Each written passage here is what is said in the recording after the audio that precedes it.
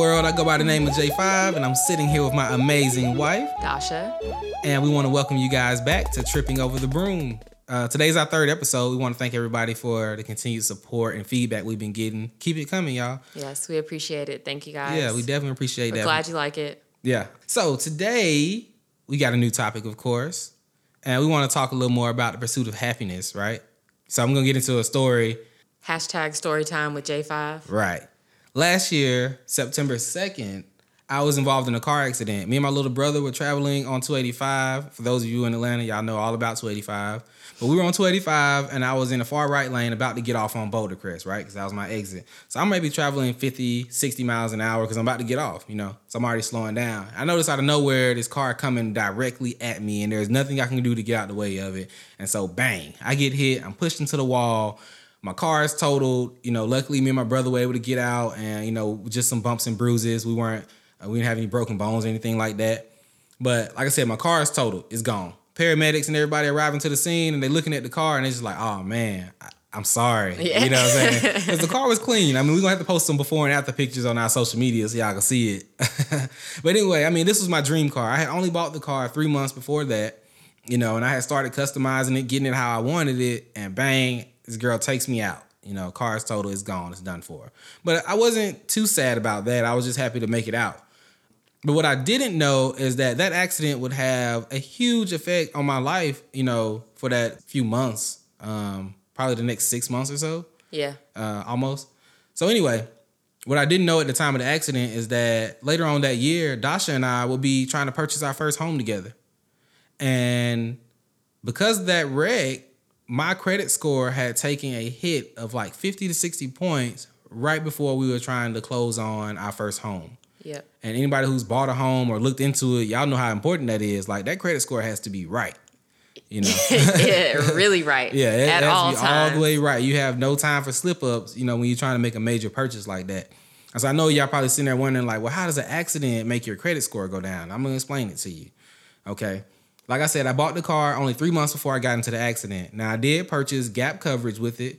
If you don't know, gap coverage is an insurance that you buy so that just in case something happens to your car like that, like it's totaled out before you owe less than what they think the car is worth, it'll cover the rest of that balance to make sure the car gets paid off in full and you're not stuck with no car and still owing somebody money. So I bought gap coverage because that's a smart thing to do if you're going to buy a car that costs almost $30,000. Yep. Right? Okay, so the insurance company pays out the car. They pay out what they think the car is worth. Of course, that's not what I think it's worth. I thought it was worth more. But, you can only do so much to argue with them to go back and forth on that. So now I'm contacting my Gap insurance so that they can pay out the rest of the loan. And they were dragging their feet doing that. It took a few months for them to get around to paying it. And so when we started the process of trying to buy the home, they hadn't paid it yet, but I only had like a $2,500 balance on the car loan now. That's all that was left for my Gap insurance to cover. So I had one lender pull our credit so that we could start applying for loans to get into the home. And everything was fine the first time we got the credit pulled. My score was where it needed to be. Hers was definitely where it needed to be. And, we were smooth sailing, right? All we had to do was find a home, put an offer on it, and we were good to go.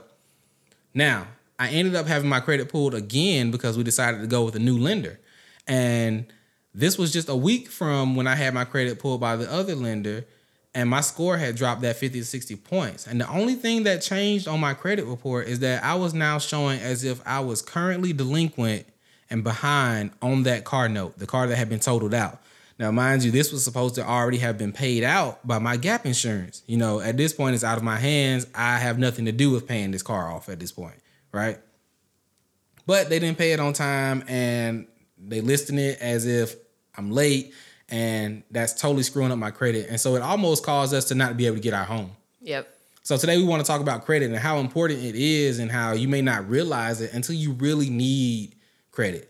And when you're talking about big purchases like a home or even a vehicle, that's when you need credit the most.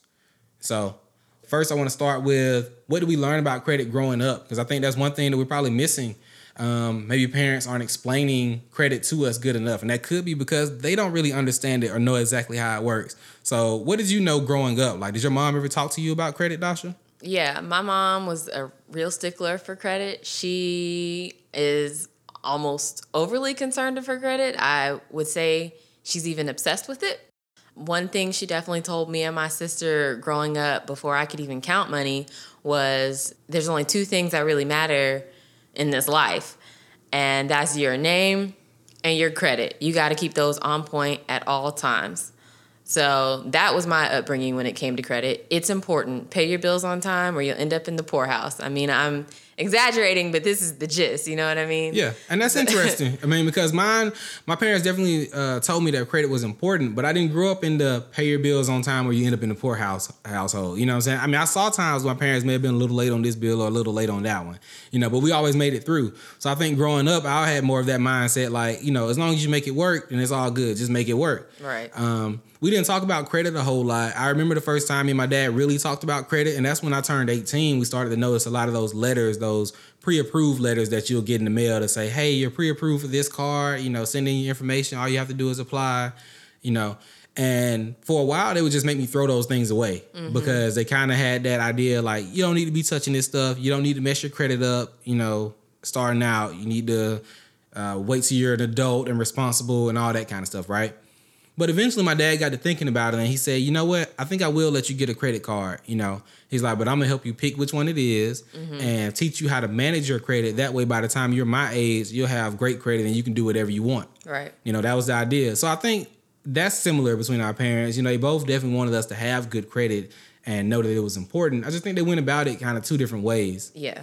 Right. So, because you didn't get your first credit card for a while later. I mean, we were already dating, I think. I was pretty much told to stay away from credit cards. Right. Like, I thought they were the devil, you know? And I think that's good and bad. So just to talk about my credit card experience, right? So I got my credit card when I was 18. And at the time, none of my friends had credit cards, you know?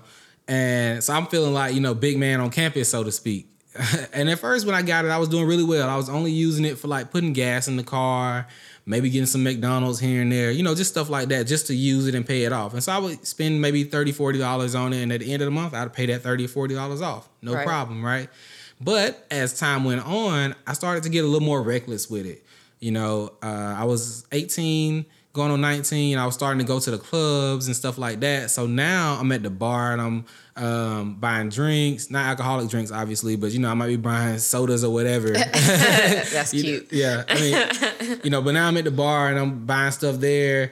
We might decide to go to the movies with some friends. So I'm buying movie tickets and concessions at the movies. And we all know how expensive concessions at the movies can be, you know. And so the difference with me having the credit card versus when I didn't have it is those times when I went to the movies, I would have just bought my ticket and went and watched the movie. Right. But now I got a credit card, and even though I don't have any money, I'm at the concession stand and I'm, you know, running the checkup. Large drink. Right. Large popcorn. Y'all want some popcorn? Y'all can share mine. Let me get the chicken tenders. You know what I'm saying? Let me get all that. The nachos with the jalapenos. Yeah, the super big slushy, all that. Yeah. And that was a mistake. That's where I made my mistake. And the biggest problem with that is, even though my dad said, yeah, I'm going to let you get a credit card so I can teach you how to manage it, he didn't keep a close eye on how I was spending, you know? And like I said, that wasn't a problem early on because I was doing good with it. But once I started to get too loose with it, since he wasn't paying attention, he didn't know. And he didn't find out until it was too late. Yeah. You know? Until I already had went over limit on the credit card and don't have any money to pay it. And now I am working on giving myself bad credit. And at the time, I had no idea what that meant. Meanwhile, ever since I started working my first job, my mom would do my taxes. So I'm turning in my W-2s to her. We're working on my taxes. And she's pulling my credit report every year. We did this every year, tax time.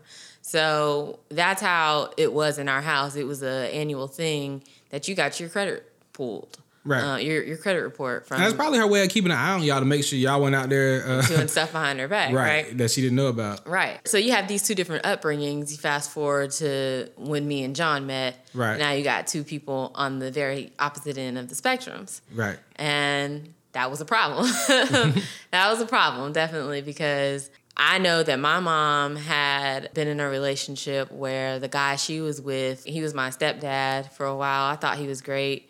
And then one day I'm finding out they're getting a divorce. And come to find out years later, it was because of his money management problems. So I'm finding this out in my adult years that my mom actually left her husband because of his money management problems. And now I'm meeting John, who probably had some similar problems to what he had. Right. And I'm noticing little things like his phone isn't on today, or electricity at the house isn't on, and little things like that. It's not the first, it's after the first, and he's talking about he needs to pay rent. Whoa, rent was due on the first. Right. So, I mean, just to let y'all inside a little bit, give y'all the inside information. Right before I met Dacia, I had just moved out of my parents' house. So I'm out on my own for the first time, and I moved in with two of my friends. I guess from last week, Jason was actually one of my roommates at the time. My aunt had a house that she was renting out, and it was for really cheap. And so I called him and my best friend, and I said, hey, guys, my aunt has this house. It's really affordable. Y'all want to go take a look at it? We looked at it. We liked it. We moved in. Okay. Now, mind you, prior to moving into this house, I never had to budget because I was working. I had already started my apprenticeship. So I was making what I felt like was decent money at the time, you know, for my age and all that. And the only bills I had was a car note because I had bought a GTO by then and my phone bill. And that was it. And so every month, as long as I could pay that GTO note and pay my phone bill, I was good to go. The rest of the money was like free money, so to speak. Right. You know, of course, I would feed myself, but I was still living at home with mom and dad. So shoot, I'd come home a lot of times and mom cooked. Didn't have to go feed myself. You know, so this was my introduction into the real world to where I actually had to budget some money. And it did cause some problems for me. So I actually remember the time my phone got cut off, and I was thinking to myself, like, how in the world am I going to tell this girl that I just started dating that I can't talk to her right now because my phone is off till tomorrow? Yeah. Like, you know, that's not a good look. Oh, yeah, baby. We're gonna have to talk next week because I can't afford to pay this phone bill right now. Right.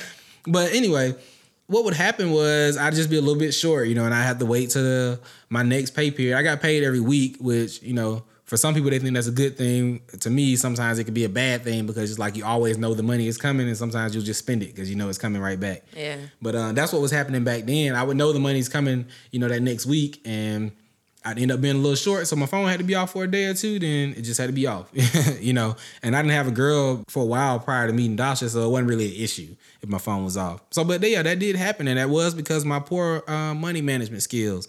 Same thing went for the electricity. Now, to explain this might get a little complicated, but our electricity bill wasn't set up like your typical electrical bill. Because when we moved into the house, we were kind of divvying up the bills, who was going to get what and whose name.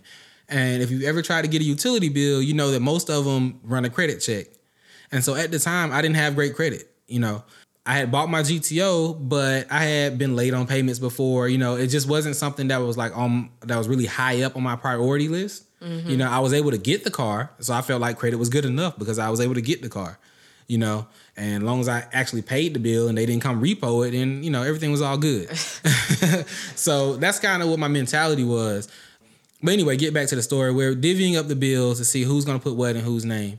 And the electric company gave me an option. They said, well, we actually have this new structure for our bill where if you don't want to do a credit check, so you don't have to pay a down payment or deposit on this bill, you can just load the account with money and we take the money out depending on how you use it every day. So we would put money on the account and it would be taken out maybe $3 a day. You know, it would just come out of the account. So that was working for us. It was like, okay, cool. No deposit. We can always see how much money we got in the account. That'll work. Right. Now, it was my responsibility to manage it. Even though everybody in the house had access to it, nobody checked it like I did because it was in my name. Right. And so what would happen, I would look at the account and we may have $25 or $30 on. I'm like, okay, cool. I'm good till next week because that'll be like, you know, that's a whole week's worth, you know. But we may have an event that weekend, and so now we got all the speakers on in the house, all the TVs on, all the lights on all weekend because people's over there partying, and we end up using the whole $30 through the weekend. And so now the account is empty, it's Monday, and the power gets cut off. It's definitely a lot of parties. You know, and so now I'm like rushing to go put money on the bill so I can get the power cut back on, which would take a couple hours. So it was never off for like extended periods of time. It would just be off for a few hours because I wasn't managing it correctly. So it wasn't that I couldn't pay it. It's just that, like I said, my budgeting skills were not where they needed to be, you know, being out on my own for the first time. And that's what happened. And, you know, Dacia was able to see that.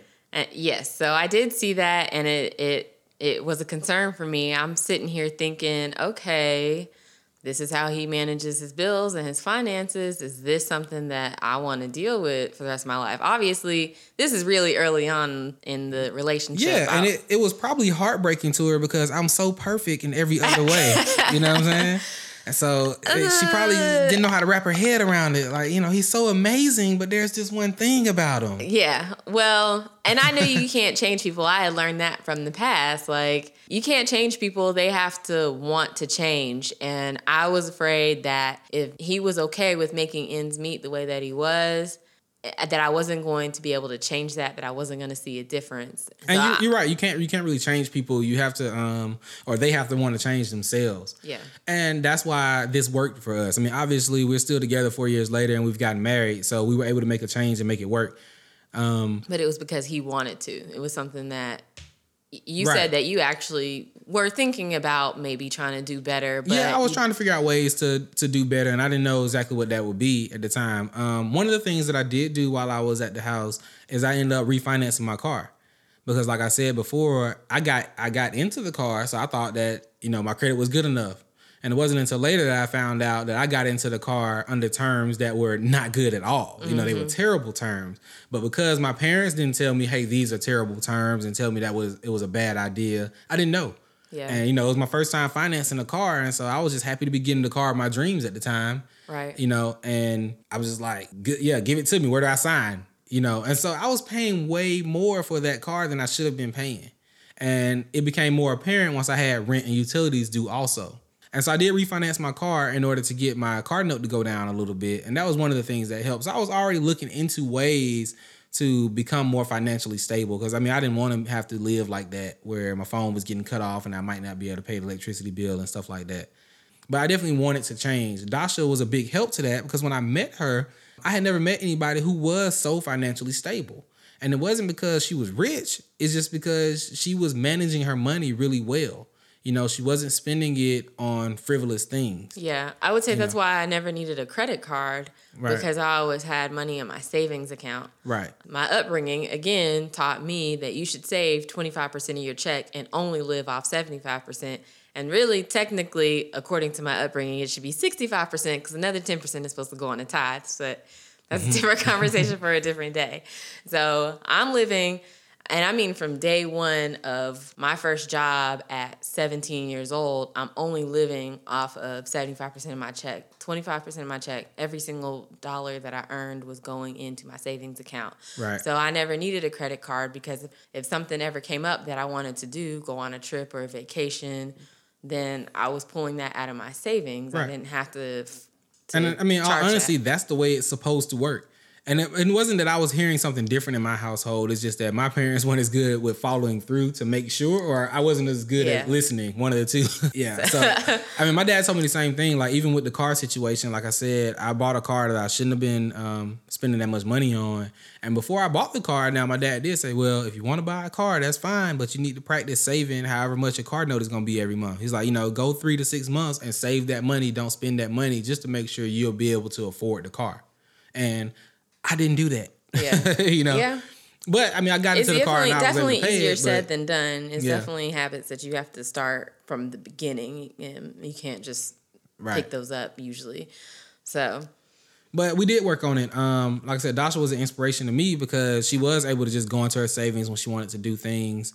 And one of the things, as silly as it may sound, I remember that impressed me or kind of opened my eyes up is that Dacia had a MacBook when I met her. And I was asking her about it because at the time I wanted a MacBook and I had owned a couple Mac computers, but they were older ones that I bought off Craigslist. Mm-hmm. And so when I found out that she walked into a store and bought a brand new MacBook, it blew my mind. Yeah, it's the little things. How were you when we met? Little things. 24? When we met, I was 23. 23 years old, walks into the store and buys a $1,200 computer. Now, at the time, I didn't know anybody who could do that. And so that was kind of inspirational, if you will, to say she was that secure where she could do those types of things. And it was all because she was disciplined enough to save her money and manage her money. And that's one of the things that made me want to do better. And so we put together a plan. We talked about it together and we made we made plans to pay down my debts And I eventually got me a secured credit card. If you don't know, a secured credit card is a card where you actually put money up on it first. Depending on the card, sometimes you have to put the full amount. So, for example, if it's a $300 credit card, you have to put a $300 deposit down in order for them to open the card for you. And I think after a year or so, you get the money back with some of them, or if you decide to close the account, they'll give you the money back and things like that. The one that I did, my credit wasn't like completely trash. And so it was a $300 credit card, but I only had to put up $100 to open it, is how it worked. And that was with Capital One. So shout out to Capital One for helping me rebuild my credit. You know what I'm saying? That's a free plug for them. Because I did a lot of research on secured cards and how to build your credit. And this was really the beginning of me researching credit and really learning about what it was, because I never knew exactly how it worked, even though people always said, oh, you need good credit. You know, nobody is telling you what it is or how to get it. You know. Agreed. I would even say, even though I was quote unquote financially secure, I didn't really understand all the ins and outs of credit up until going into this house purchase when John was going through all the things that he was going through. Right. And that was literally not even a year ago. So, right. And so picture this. We go through this process to build my credits where, you know, it's actually decent and it's working. You know, the secured credit card work. I'm making sure I pay it on time. I'm not going crazy with it. And I think eventually I end up getting a second card because I found out that the more free credit that you had, the better. It's good to only use 30% or less of your available credit on any given credit cards that you have. Yep. And so I opened another card to hopefully get, you know, some more available credit to help my score go up. And these things were working, you know. So I'm feeling good about myself. You know, I finally got my credit score up to where I'm not embarrassed to tell people where it was at. You know, me and Dacia actually eventually moved out and got a place together. So I moved out of the house with my two friends. And she was moving out of her dad's house. Or no, she moved out of her dad's house and got her own apartment earlier, actually. Yeah, and that's when I got my first credit card, right before I moved into that apartment, because I wanted to be able to have an emergency situation. Right, and I remember you saying that. And when you got your credit card, you actually found out what your score was. I don't think you knew before that, right? Yeah, that's probably the first time I ever actually really recognized what my score was. Right, and it was super high. You know, I had never physically seen anybody score and been like, you know, and seen it that high. Yeah. But anyway, so eventually she moved out of that apartment because, why were you wanting to move out of there? Was it the rent? So this is where things start going downhill for me. When I moved out of my dad's house, I had a pretty good job financially. I didn't really like the job, but I made good money there. And yeah, because I think we talked about that when we first started dating. You were making more money than me. Yeah, for sure. Yeah, that was Sprint, working in cell phone retail sales. So yeah, and she made me free plug there. Yeah, she made me want to work for a cell phone company when I found out how much they were making. Yeah, seriously. So I moved out of my dad's house. I got my first credit card. I even bought my couch on my credit card. And again, I made so much money there. I think I paid off the card the next month with my check. Yeah, because I would get bonuses from time to time for there too. Exactly. Yeah. Then I really did not like that job. A lot of people enjoy it. It just wasn't for me. I'm not a salesperson. But I went and got another job where I made significantly less money. Actually, my annual income at the new job was about $10,000. That's about right, I think. It was $12,000 less, my annual income. Oh, okay. $12,000 less than what that is a big drop. Yeah, making at Sprint. And then my rent went up, and I tried to talk to the apartment, and I was like, hey, I really like living here, but I did have a spider attack me, and so can we not increase my rent? Like, right. Let's be for real. Yeah. And just for the record, Dacia's not stupid, y'all. She didn't take a $12,000 pay cut for nothing. She was actually chasing her career versus just working another job, which you know I admire. So kudos for that. At the time, I still kind of feel like this, but my views are somewhat changing. But at the time, I felt like my happiness was worth more than the money. The money. Yeah, and a lot of times it is. So, but to get back to where we were, so now she was ready to move out of that apartment. And because her rent was going up, and Dacia was paying probably I think she was paying more. What I was paying in rent at that apartment is what John and his friends paid together at that house, at their house. But hey, Dacia wanted to be living in the big city, you know. She wanted to be out here flexing, living in the A-town. Absolutely nuts. I'm like, you mean to tell me the three of y'all together pay what I pay by myself? Yeah. That makes no sense. And we actually paid less. It wasn't even the same. It was a little bit less. But yeah, so me and Dacia were getting pretty serious by this time when all that was going down. I knew that I didn't want to live with my friends forever. You know, don't get me wrong. I enjoy, you know, living at the bachelor pad and everything. But the retirement home is actually what it's called. Well, that may be what it's called now since I left. But when I was there, it was definitely the bachelor pad. But no, so we decided to move out and get an apartment together. You know, I was ready for a little more responsibility. Like I said, I had been working on my credit. I was moving up in my apprenticeship, so I had got a few pay raises since then. And it would take some of the burden off Dacia because, you know, what she would be paying for rent would have went down. Yeah. You know, even though my rent was going up, I felt like I was prepared for that. And so that's what we did. We went and we got an apartment together, a nice apartment. We enjoyed it. We're living right in Midtown, which is, you know, the dream for us at the time. Yeah, definitely a dream for me. Right next door to Boogaloo. And I spent many nights there. But so we went and got the apartment, and again, credit came up for that because if you ever try to get an apartment, they also run a credit check when you're trying to get an apartment. And even though my credit score had come up by then, like I said, I was no longer embarrassed by my credit score. I was wondering, was it going to make us pay a deposit? And so now I'm feeling like less than a man, so to speak, because every time this credit thing comes up, I'm the one that's holding us back. You know, and that's not a good feeling. You know, the man is supposed to be the provider, the head of the household, so to speak. And with me not having good credit, it's making me feel like less than the provider, or like maybe I couldn't be that for her. Mm-hmm. But anyway, we got into the apartment fine. We didn't have to pay a deposit. And we were in the apartment for almost a year and a half.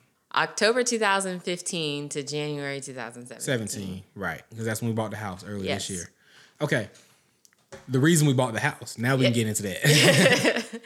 The reason we started looking at buying a house is because we got a letter telling us that our rent was going to be going up at the apartment. And it wasn't just going up by a little bit. I think it was going up like $300. Yeah.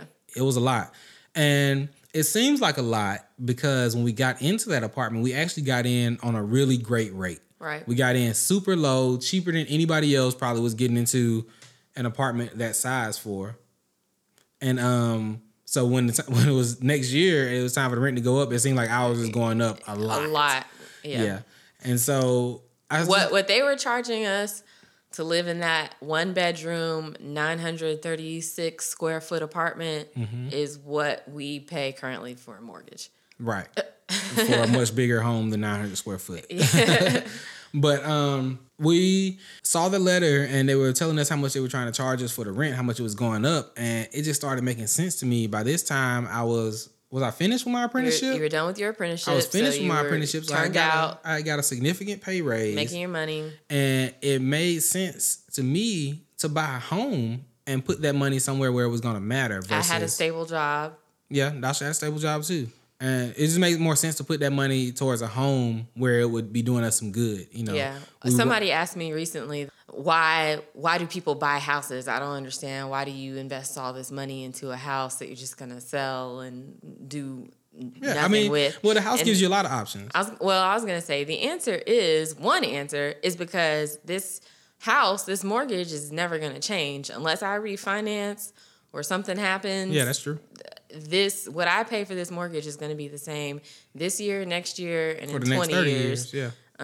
Whereas rent, they could keep going up $300 every year, and we could keep moving every year, and nobody wants to do that. I know our friends ain't going to help us move anymore. And that was something that I expressed. I expressed that to Dacia when we first moved to get our place because she had only stayed in that previous apartment for a year. And I told her, I said, look, we move in together. We're not moving every year. Yeah. You know, I ain't with that. I'm not trying to be moving my stuff around that often. And it's funny because we kind of did move again, but at least where we're at now, we plan on being here for an extended period of time. Right. But yeah, so it just made sense to me to put the money in the house. I thought that was a better investment versus just giving the money away at that apartment. To whoever. Yeah. But I did have to convince Dacia because she was not exactly on board in the beginning. I didn't want to leave Midtown. Right. So we definitely don't stay in Midtown anymore. But yeah, I had to get her on board, and she didn't necessarily see my vision at the time, but I think she does now as far as putting that money somewhere where it matters. Yeah, it's nice to own something that you can call your own versus having to give your money to someone else and you're making them money. Right. And, invest in yourself if you can. Definitely.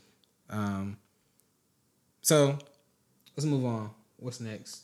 So we can talk about what credit is, how it works, because throughout these processes, we actually learned a lot, right? Yeah. So for sure.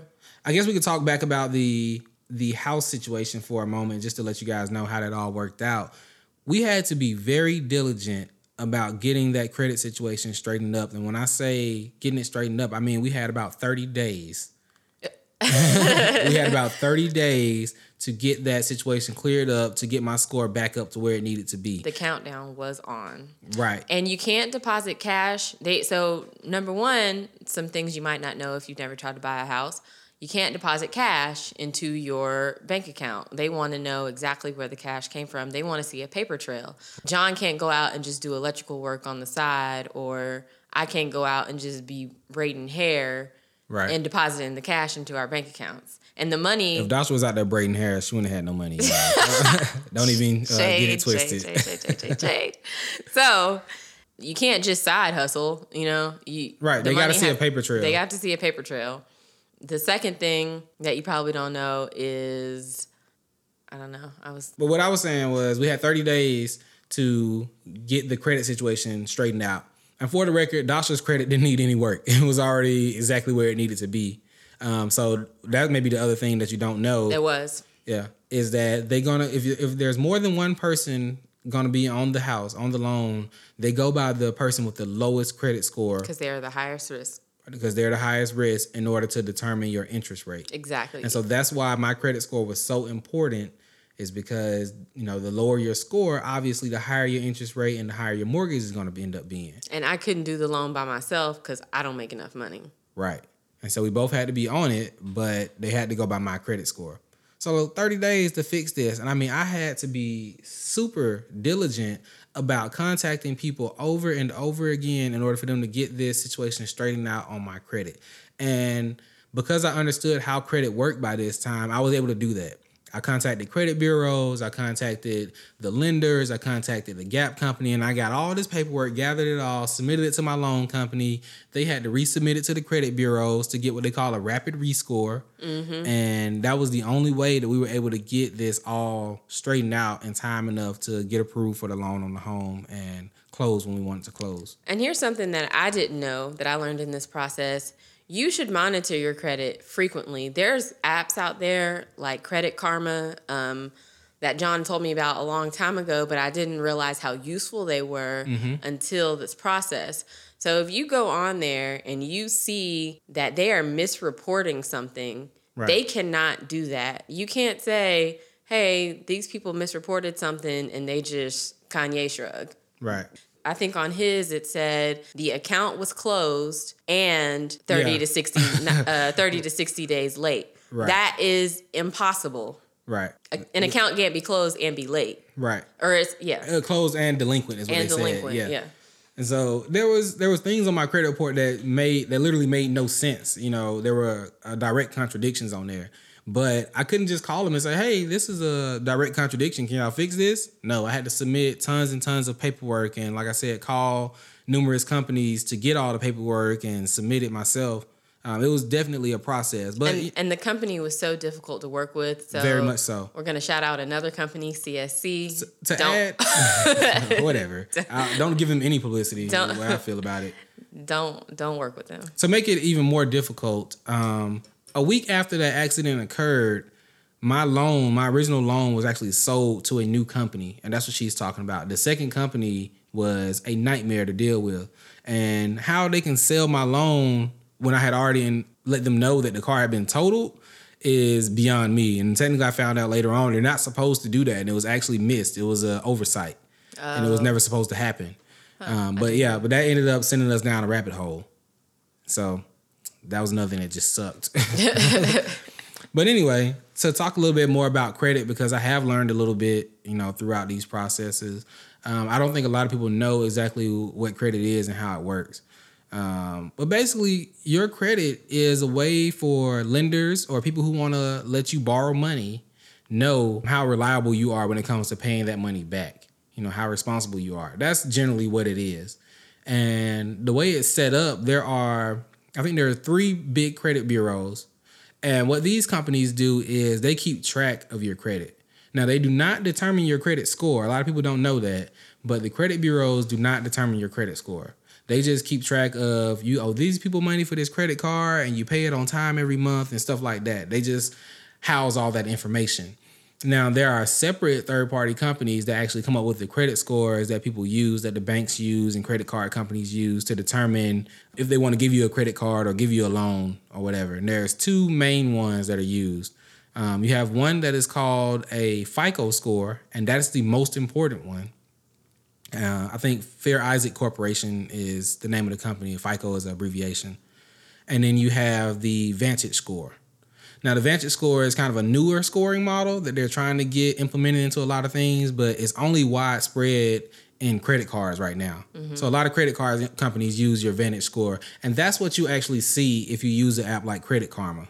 It's going to be your Vantage score. It's not going to be your FICO, because FICO is a private company. So if you want to know what your FICO score is, you actually have to pay them to find out that information. Now, you can go on their website and sign up for a service where they'll keep you informed on what your FICO score is too. But like Dacia said, it's at least a good idea to keep up with something free like Credit Karma, or Credit Sesame is another one. They use the same score that Credit Karma does, to at least have an idea what your credit looks like. Yeah, it's not always going to be accurate. Right. Because they don't run off those 2 that John was just mentioning. But yeah. And then there's, not only are there 2 different scores, there's different versions of those too. Credit card companies obviously are looking at different things than a home lender is looking for. Mm-hmm. And so there's different versions of your scores. But it's like she said, it's good to have an idea of where your score sits. Right. Right. And so just a couple things that we did find out. Like I said, the 30% rule. Any credit cards that you have, you want to keep your total balance at less than 30% of your available credit. Right. That's going to keep your credit score exactly where you want it. It's going to keep it at its maximum potential, basically. And that is why when it comes to using credit cards, it's good to use them. Not having a credit card is not necessarily a good thing. It's good to have a revolving line of credit where people can see you using something and making payments on it. Right. So sometimes people will pay off their credit cards and it might show a decrease in their score. It might show an increase. It really depends on the other factors that you have on there.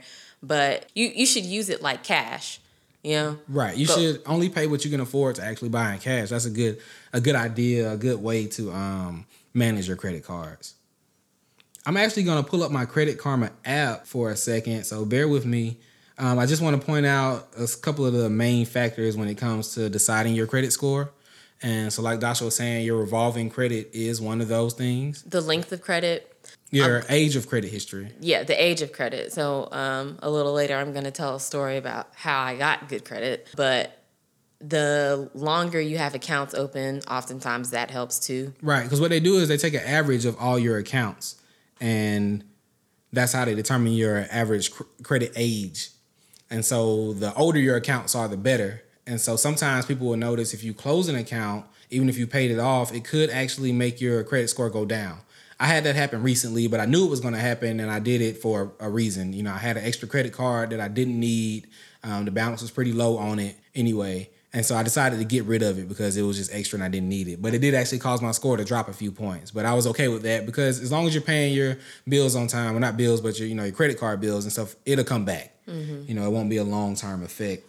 But your credit card utilization, your total number of accounts matters too. They like to see that you have a lot of accounts in good standing and a good account mix.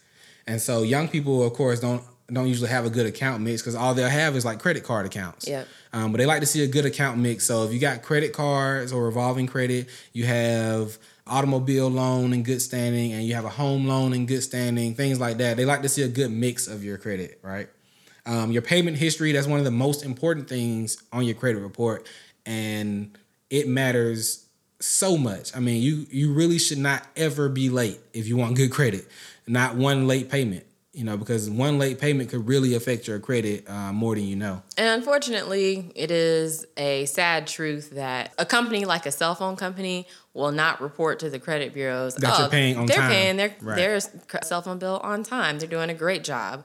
We love them as a customer. Right. They're only going to tell them when you don't pay it. Exactly. When you don't pay and they send you to collections, they let them know then. So that's it's a sorry truth, but it is the truth. Yeah, so that's another thing that matters. Derogatory marks, and those are things like bankruptcies or accounts that are in collections, things of that nature that can hurt your credit. So you want 0 derogatory marks. And the last thing is hard inquiries. Yep. So if you don't know what a hard inquiry is, anytime you apply for credit somewhere and they say they have to pull your credit and they ask for your social, they ask for your permission to pull your credit, they're pulling what's called a hard inquiry. They're basically looking at your credit report to see what's on it. And if you have too many of those in a certain amount of time, right, in a certain amount of time, that can be bad, because basically what it looks like to the lenders is that you're asking a bunch of people for money all at one time, and depending on how many of those accounts were actually open, a lot of them are saying no. And so if they see that a lot of other lenders are saying no, they're more inclined to say no. Yeah. Because they're going to think you're high risk. Yep. Yeah. So those inquiries, they do fall off every 2 years, but you want to make sure that you don't get too many of them within that 2-year time span, because that can hurt your credit score also. All right. So I think it's time. You ready to get into our best and worst? Best and worst. It is time. So we're going to bring it back. And today, for the best and worst, of course, to keep it in line with our topic, we're going to talk about the best and worst things that you and I have ever done to improve and hurt your credit. Best and worst things you ever done to your credit. So you want to go first this week? I went first last week. Yes, I'll go first. So the best thing that I ever did to improve my credit, the reason why I had a great credit score when me and John met, was because when I was in college, I was watching Clark Howard, and it just so happened that my mother was watching the same show on the same day. And what we both learned at the same time was a good way to help get your children started. If you have good credit, you could add them on to your credit cards as an authorized user. I'd heard that before. So we picked up the phone and called each other, because this is a conversation that me and her had been having. You have no credit right now. How can we make you look good? How can we get your credit up? But I don't want you to get a credit card because I don't trust you. Right. So that was it. Thank you, Clark Howard. So your mom called her credit card company and she made me an authorized user. Right. I had a card with my name on it that was the exact same number as hers. I was not allowed to use it. Just for like emergency cases, probably. Yeah, and boy, was she all over it like white on rice. I remember one time I was going to the movies with some friends and I left my debit cards at home. So I couldn't get any cash. Mm-hmm. I couldn't use anything. I only had her card on me. And I was like, I mean, I'm here. I don't want to ask anybody else for it. So let me just swipe. I swear I got a phone call like the next day. Hey, what is this? What are you doing? When are you going to pay me back? It was serious. So, but she kept me very much so in line with that, because she was not going to let me mess her up at all. And that's good. I mean, that definitely helps. So it looked like I had a large amount of an open line of credit, because and for a long time. And it looks like, so as long as she's had that card, which is years, I think it's like 8 years. It made it look like you had a long credit history and a good credit history, even though you weren't actually using it. But every time and even now to this day, I can look on Credit Karma and see when she's using it, because my credit score is going to drop. My credit score drops when she charges a lot on it, but like I said, my mom is really good about those things, and she pays it off, so it doesn't bother me. So if you have a parent, or if anyone... Definitely call around to the company and ask, because I did hear that they were trying to crack down a little bit on it, because that did get a little more popular, where people were adding their kids and stuff onto their credit. Really? Yeah. And so, I mean, some companies will still let you do it, but some of them report it differently. Like they won't report it to your credit the same way they report it to the original user's credit and stuff like that. But just call your company and ask around. You know, it doesn't hurt to ask. So what about the worst? Is there a worst thing? I mean, you got great credit. Well, there's absolutely a worst. Just like you just got through discussing credit checks, too many credit checks within a certain amount of time. Right. So in 2013, I started working at Sprint, And in order to get on their employee wireless plan, I had to open up my own account. I had to get off my mom's account and open my own account in my name. They ran a credit check on me. I bought a car the next year, got my credit pulled. I don't think that the apartment pulled my credit, but I got a credit card, got my credit pulled. I actually got it pulled twice because I accidentally applied for the same card twice. Yeah. So I had all that going on. And then a year later, I had it pulled at a car dealership and too many times. And if you don't know, a lot of times when you go to these major, or not even just major, when you go to a car dealership and they're trying to run your credit to approve you for a vehicle, they will take your credit and run it through about 7 to 10 lenders all at one time. And that's going to come up on your credit report as 7 to 10 different hard inquiries, which is bad. Yeah. You do not want that. So I encourage all of you, if you're going to buy a car from a car dealership, tell them to only run your credit through whoever you have the best chances of being financed through. Or if you can, get a pre-approval first. Right. So when I bought my car, I looked at AAA actually, and I got my credit ran with them. Actually, I went through two. I went through my bank, and then they said that my debt to income ratio wasn't high enough. Was too high. So then I went to another one, and they approved me. And so I took my approval and went to the dealership and bought the car like that. Yeah. So they could not run me through like that. That is a good idea. Actually, with that first car that I was talking about at the beginning of this podcast, the one that I was involved in the accident with, I did the same thing for that one. I contacted a lender. I got my pre-approval. I walked into the dealership and told them, look, I have a pre-approval and I want to buy a car, but you got to come down on the price. And my pre-approval actually helped me negotiate that price down because they knew for a fact that I was going to buy a car that day. Yep. The question was it going to be theirs or not? Yep. Yeah. And they were really adamant about trying to run me through their lender. And I told them exactly what I just said a few moments ago. Do not run me through multiple lenders. If you think you can beat my pre-approval, you pick that one lender that you think you can beat it with, and I will give you permission to run it through that one lender only. And that's what I did. That's what they did. And it worked out. So keep that in mind. If you're shopping around for a car, do not go to all these dealerships and let everybody pull credit checks on you, because you're going to go to 3 dealerships. They're all going to pull credit, and you're going to have 20-something credit inquiries on your credit. That's really bad. And that's bad. Yeah. Okay, so that was your best and worst. Yep. All right, so my best and worst. I'm going to start with the best first. The best thing that I ever did was when I talked about getting that secured credit card, because I was at a point with my credit where I just had no idea how to get it started again. That's one of the toughest things when you mess your credit up, figuring out how to get it started, because nobody wants to give you loans, and if they do, they want to give them to you for ridiculous interest rates.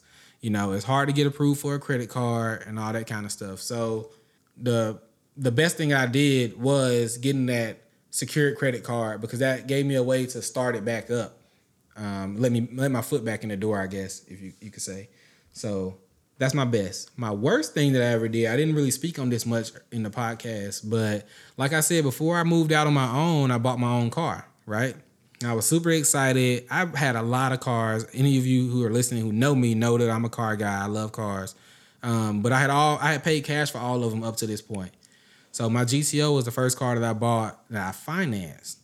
And what a mistake that was. At the time, I did not know anything about credit. I didn't know anything about financing a car. I didn't know anything about interest rates. I knew nothing. Okay? So I'm going to tell you the quick version of this story of how I got the GTO. I decided that I wanted it. I saw one for sale at a local dealership. I went to the dealership and talked to them. And when I went to talk to them, it was about 8 o'clock at night. And I think it was a Friday, if I'm not mistaken. I'm not sure. But it was 8 o'clock at night. Okay, the banks are closed at 8 o'clock at night. So we worked through the deal at the dealership, but they couldn't push it through because all the banks were closed. And so I had to wait till the next day to get my final approval. So my current vehicle that I had, I put on Craigslist, sold it the next day before I even got off of work. I actually left work early to go sell my car so I could go buy the new car. Right, so I sold my car. I hadn't heard from the salesperson. I called the salesperson after I sold my car. I said, hey, what's going on with the deal? He said, we couldn't get it to go through.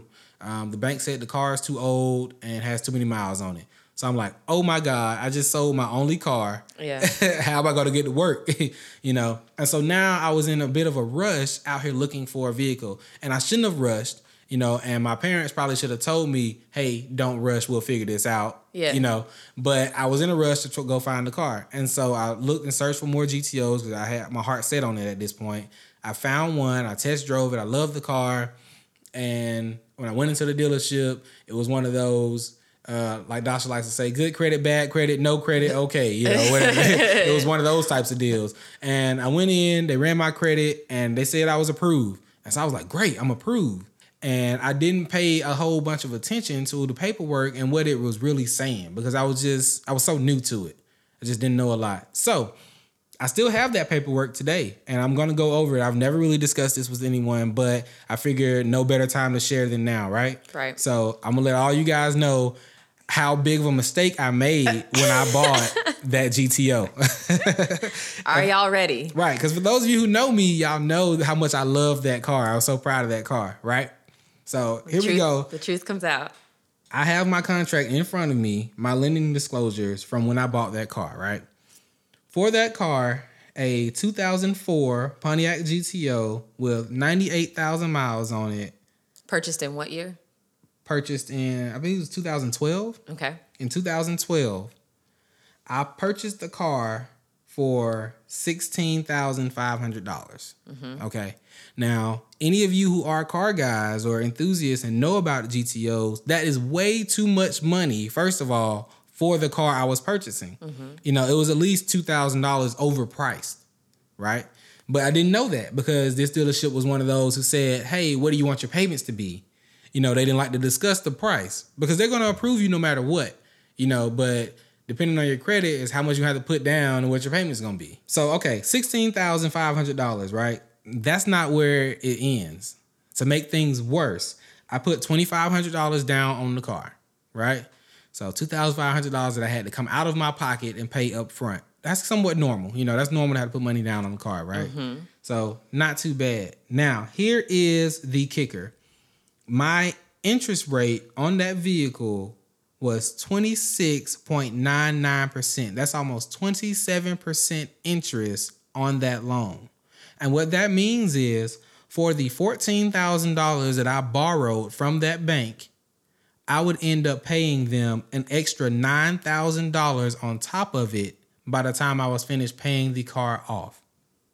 That's what interest rate means. That's going to let you know how much extra money you're going to pay to this bank because they let you borrow some money. Mm-hmm. 27% is outrageous. 26.99 here in Georgia, I believe that is the legal limit. And so I literally got raped for everything that they could possibly get me for. But at the time, I did not know. So, $16,500, 26.99% interest rate. What does that mean in monthly payments? I financed the car for 4 years, and that meant that I was paying $480 a month for that 2004 Pontiac GTO. Mm-hmm. At the time, I had no idea that most people didn't have a $500 car note. I had no idea. My dad let me sign the paperwork, and I didn't talk to a whole bunch of other people about how much I was paying for it. People just thought it was cool that I had the car. And so did I. Yeah. Don't get me wrong. I was happy with it. It wasn't until years later that I really started to understand what all these numbers meant and the mistake I had made. Yeah. But at that point, I didn't have a choice but to kind of go through with it. Like I said, I did eventually refinance it to get my interest rate down a little bit and make my payments a little bit better. But that was just such a huge mistake. That's the worst thing I could have done to my credit because it made me struggle at certain points to pay that car note, which in turn made me struggle to pay credit card bills or utilities or whatever else I had to pay at the time. So hands down, biggest mistake I've ever made. And to put that in perspective for you, like I said, this was a 2004 that I bought in 2012. Now, I've bought 2 Challengers in the last 2 years. Like I said, one of them got wrecked. And for the first Challenger that I bought, my car note was actually $4 more expensive than my GTO car note. So in 2014, I bought a car that was only 2 years old. In 2016, I bought a 2014 Challenger, which was only 2 years old. Okay. Right. And I was only paying $4 more a month than I was paying for my GTO. And I wanted the Challenger. When I got the GTO, I just thought I couldn't afford it. And the whole time I was paying Challenger money for the GTO. I was paying $480 a month for the GTO. And when I bought the first Challenger, I was paying $484 a month. And that's because my interest rate was so much better on the Challenger that it dropped my price down that much. Mm-hmm. So, and pay attention to what people are selling you. Most definitely. I'm one of those people who kind of prides myself on not being sold something, but going to buy something. And that's one of the reasons why. When I went to buy that GTO, they sold me the GTO. Mm-hmm. I didn't buy it.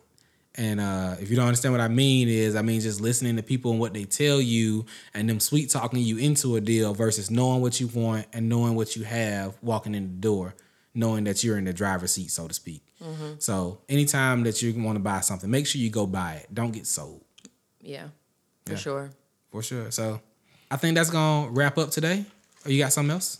We actually did a survey. Oh, okay. Yeah, I forgot about the survey. So we polled the crowd. We got about 12 responses. That's okay. I told her she to give it enough time to circulate. But we wanted to know what you all's best and worst situations were for increasing and decreasing your credit scores. A lot of you said the best way you could increase your credit score was paying off bills. One person said they got a small $1,000 loan. That's all they wrote, but I'm assuming that they paid the loan off. And so now it's showing a loan that's paid in full, or it could have been the payments on the loan, paying it on time, that helped increase their score. To interrupt for a second, I did something similar to that. I'm not sure if this is what they did, but there are, just like there are secured credit cards, there are secured loans, and loans can be secured in a number of ways. One way is with collateral. So like most vehicle loans are secured loans because the vehicle is the collateral. But I actually did a loan through my bank one time where they would put $1,000 into a CD account and you just had to pay it off. Okay. And once you paid that $1,000 off, they would give you the money in the CD account, which was potentially more than $1,000. Gotcha. Right. So maybe that's what they did. Right. So that is a good idea as long as you make the payments on time. That worked for me too to help my credit score out. One person said they're having a higher income than their debt and paying more than the minimum on payments. So that debt to income ratio that we were talking about earlier. It's very important when you're making large purchases. Yep. Paying down credit cards and getting an insured card. So someone else got a secured insured card like what John had earlier. Right. Now the worst things you could do or people have done to their credit was not tending to student loans. So 92% of our survey respondents actually have student loans. And I'm actually surprised it's not higher. There was one person that said that they paid out of pocket for school, which I'd be interested in hearing from them and seeing how they overcame that challenge that so many of us are going through. Right, because I didn't actually graduate from college. I went to a technical school, trade school, and I even have student loans from college from the 2 semesters I did go. Yep. Yeah. So, and I know a lot of people actually can't finish school because of student loans and paying to go to college. And right. That's definitely one of the number one issues in our country. Education costs too much in this country. I think a lot of our generation, a lot of our parents didn't go to college. And it makes me wonder if this all seems so new. Everybody seems so surprised at how much they have to pay in student loans. Well, I think it's because it's been getting more and more expensive. I mean, even your school, probably while you were there or just before you went, became the most expensive public school. College in Georgia. I knew that before I went. So, yeah, that was the case before I even started. And it didn't used to be that way. My mother actually went to Georgia State also. And when she went to Georgia State, it was the more affordable place to go. Mm-hmm. Right. But I really feel like our generation, we are more woke, quote unquote, to this predicament. Mm-hmm. And I hope that we are able to set our children up to be in better positions. I hope that we're looking to the future and getting our kids in college if that's where they want to go, but not putting them in debt. Right. Not only that, pay attention to politics. Let's elect the people who are going to listen to the things we care about, such as how much education is in this country. The ones that are going to help us do something about it. Pay attention, y'all. Yeah. So not tending to and not deferring student loans was the number one worst thing that the survey respondents said that they did to their credit. Maxing out credit cards, we already talked about that. Keep those limits under 30%. Yep. And so. All right. So there you go, guys. That's our take on credit. And credit is very important in the pursuit of happiness. If you want to be out here having things, as they say, living life to the fullest, sometimes you need that credit. Unless you're going to pay everything with cash. Now, if you can go make that money. By all means, pay for it all in cash if you got it. If you got it, please. So. But credit's important, y'all. Pay attention. Do not get raped like I did for this GTO. Okay? Now, don't get me wrong. I was out here stunning for a while, y'all. But pay attention. Don't let these people sell y'all. But anyway, we're going to go ahead and wrap it up. That was Tripping Over the Broom, our third episode. Any final thoughts, Dosh? Next week, we're going to have a couple come back in. Yeah, we're gonna do another guest next week. We're probably going to have a couple, so things should get interesting. Yeah. That's all I got. All right. See y'all next time. Thanks. Tripping over the broom. Thank you for checking out Tripping Over the Broom. Follow us on Facebook and Instagram at Tripping Over the Broom and Twitter at TOB_podcast for more information about upcoming episodes. If you like what you hear, tell your friends. Subscribe, rate, and comment on iTunes and SoundCloud. Any questions you would like us to answer or topics you want to discuss, send an email to trippingOverTheBroom@gmail.com. Until next time, it's J5 and Dacia, and we're Tripping Over the Broom.